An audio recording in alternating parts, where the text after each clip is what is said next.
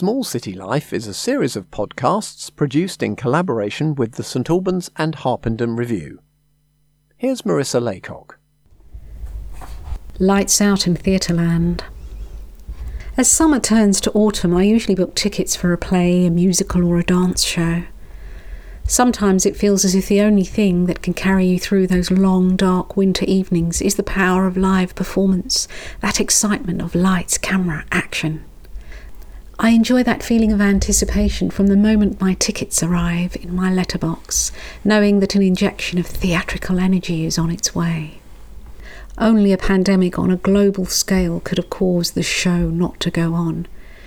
I never really expected that one of the things missing for me the most in this new normal would be theatre, dance performance and musical shows. That first moment of walking into the auditorium and being shown to my seat. The intricate interiors add a certain intimacy to the power of live performance. Looking up at that dress circle, the ornate balconies and elaborately styled proscenium arch, the dimmed lights, the faint scent of the dry ice creating that cloudy fog effect, those strawberry ice cream moments during the interval, flicking through the glossy programme and reading all about the play and the cast, the heavy curtains swishing open and the actors' made-up faces and colourful costumes, the smoke rising and the hushed atmosphere of a packed theatre just before the performance begins. Theatregoers have been travelling to the West End for over 300 years, and most London theatres are over 100 years old. The Theatre Royal in Drury Lane opened in 1663, making it the oldest West End venue, hosting performances for over 3.5 centuries. For now, all we have is our memories. As I sit here and close my eyes, I can see Jim Broadbent bitterly spitting venomous words like, "Are there no workhouses?" in his expert rendition of Scrooge at the Noel Coward Theatre.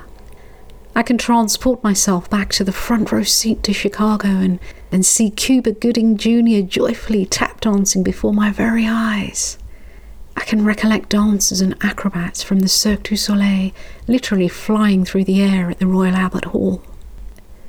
Last November at the Alban Arena, I can remember being intrigued by the complex relationship between Professor Higgins and Eliza Doolittle in My Fair Lady, or captivated by the high-energy dance routines in West Side Stories expressing social tension. I can take myself back to this February, just before lockdown, when I brought my daughter along to see the Tango Fire Dance Company, and remember how she marvelled at the richness of choreography as the dancing couples twisted and twirled to traditional Argentinian music. For now, we must all live on our theatre memories. Cherish those moments in which we were immersed in fascinating performances and be grateful for what we have experienced. Theatre is a shared experience, an escape, a shining light, totally live and direct. They say that you'll never see the same show twice. It simply exists in the moment, and there is always room for improvisation.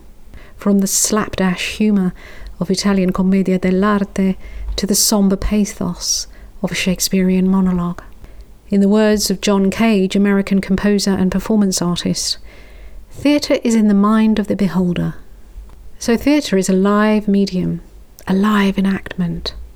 The performances can be electric, taking a hold of you and completely focusing your attention and emotions, and even blurring our boundaries with reality. After an uplifting musical, we can feel elated and completely distracted from our personal circumstances. The voices singing in unison, listening to old songs like With a Little Bit of Luck and Circle of Life, that sweep you away in a wave of nostalgic bliss.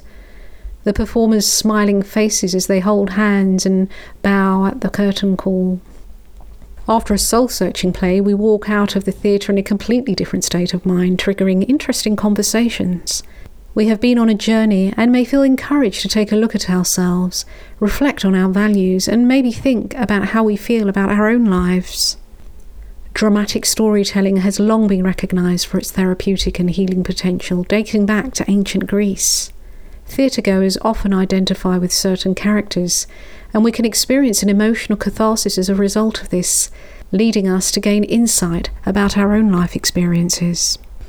Of course, engaging with and being part of an audience is an inherently social experience, a cultural experience that connects us with others. The lights dim, the curtains go up, we all laugh, sigh and gasp, or shed the odd tear together. We are not alone. The audience becomes a community. In the age of mobile phones and downloads, the question is, can streaming and digitally manipulated drama ever replace the smell of grease paint or the roar of a crowd? Can watching a theatre production in the home ever compete with the power of live performance, the acoustics of a live orchestra, or the vibrancy of the performer's physical presence? Turning to technology may be our only option for now. That entertainment experience, that captivating world that we inhabit for 2 or 3 hours when we forget the real world and free our imaginations. It has sadly been taken away from us by unforeseen circumstances. The advances in video gaming is popular with new generations. Virtual space and virtual bodies can now interact, replacing stage space and real bodies, so that drama and sophisticated storytelling can blur boundaries with reality in true postmodern style. Thankfully, for now, we can support some smaller fringe theatres operating at a 30% capacity with 1 metre social distancing measures in place. The OVO Theatre Company performed some plays this summer in Verulamium Park, which sold out pretty quickly, and hopefully may be putting on plays in the Maltings Arts Theatre this winter. Hundreds of theatre lights went out in 2020. No more live performances for the time being. For now, hundreds of dark stages remain frozen in time. We can stream theatre into our homes and thereby support the industry during these troubled times. The pandemic has certainly brought theatre to its knees, but I am hopeful that the lights will be turned back on and that it will be bigger and better than ever on its return. One day we will tell our great-grandchildren that back in 2018, 34 million tickets were sold, and that in London alone in 2019, London theatres sold over 15 million tickets. We will recount, and so it was that in the springtime of 2020, that theatres all over the world fell silent.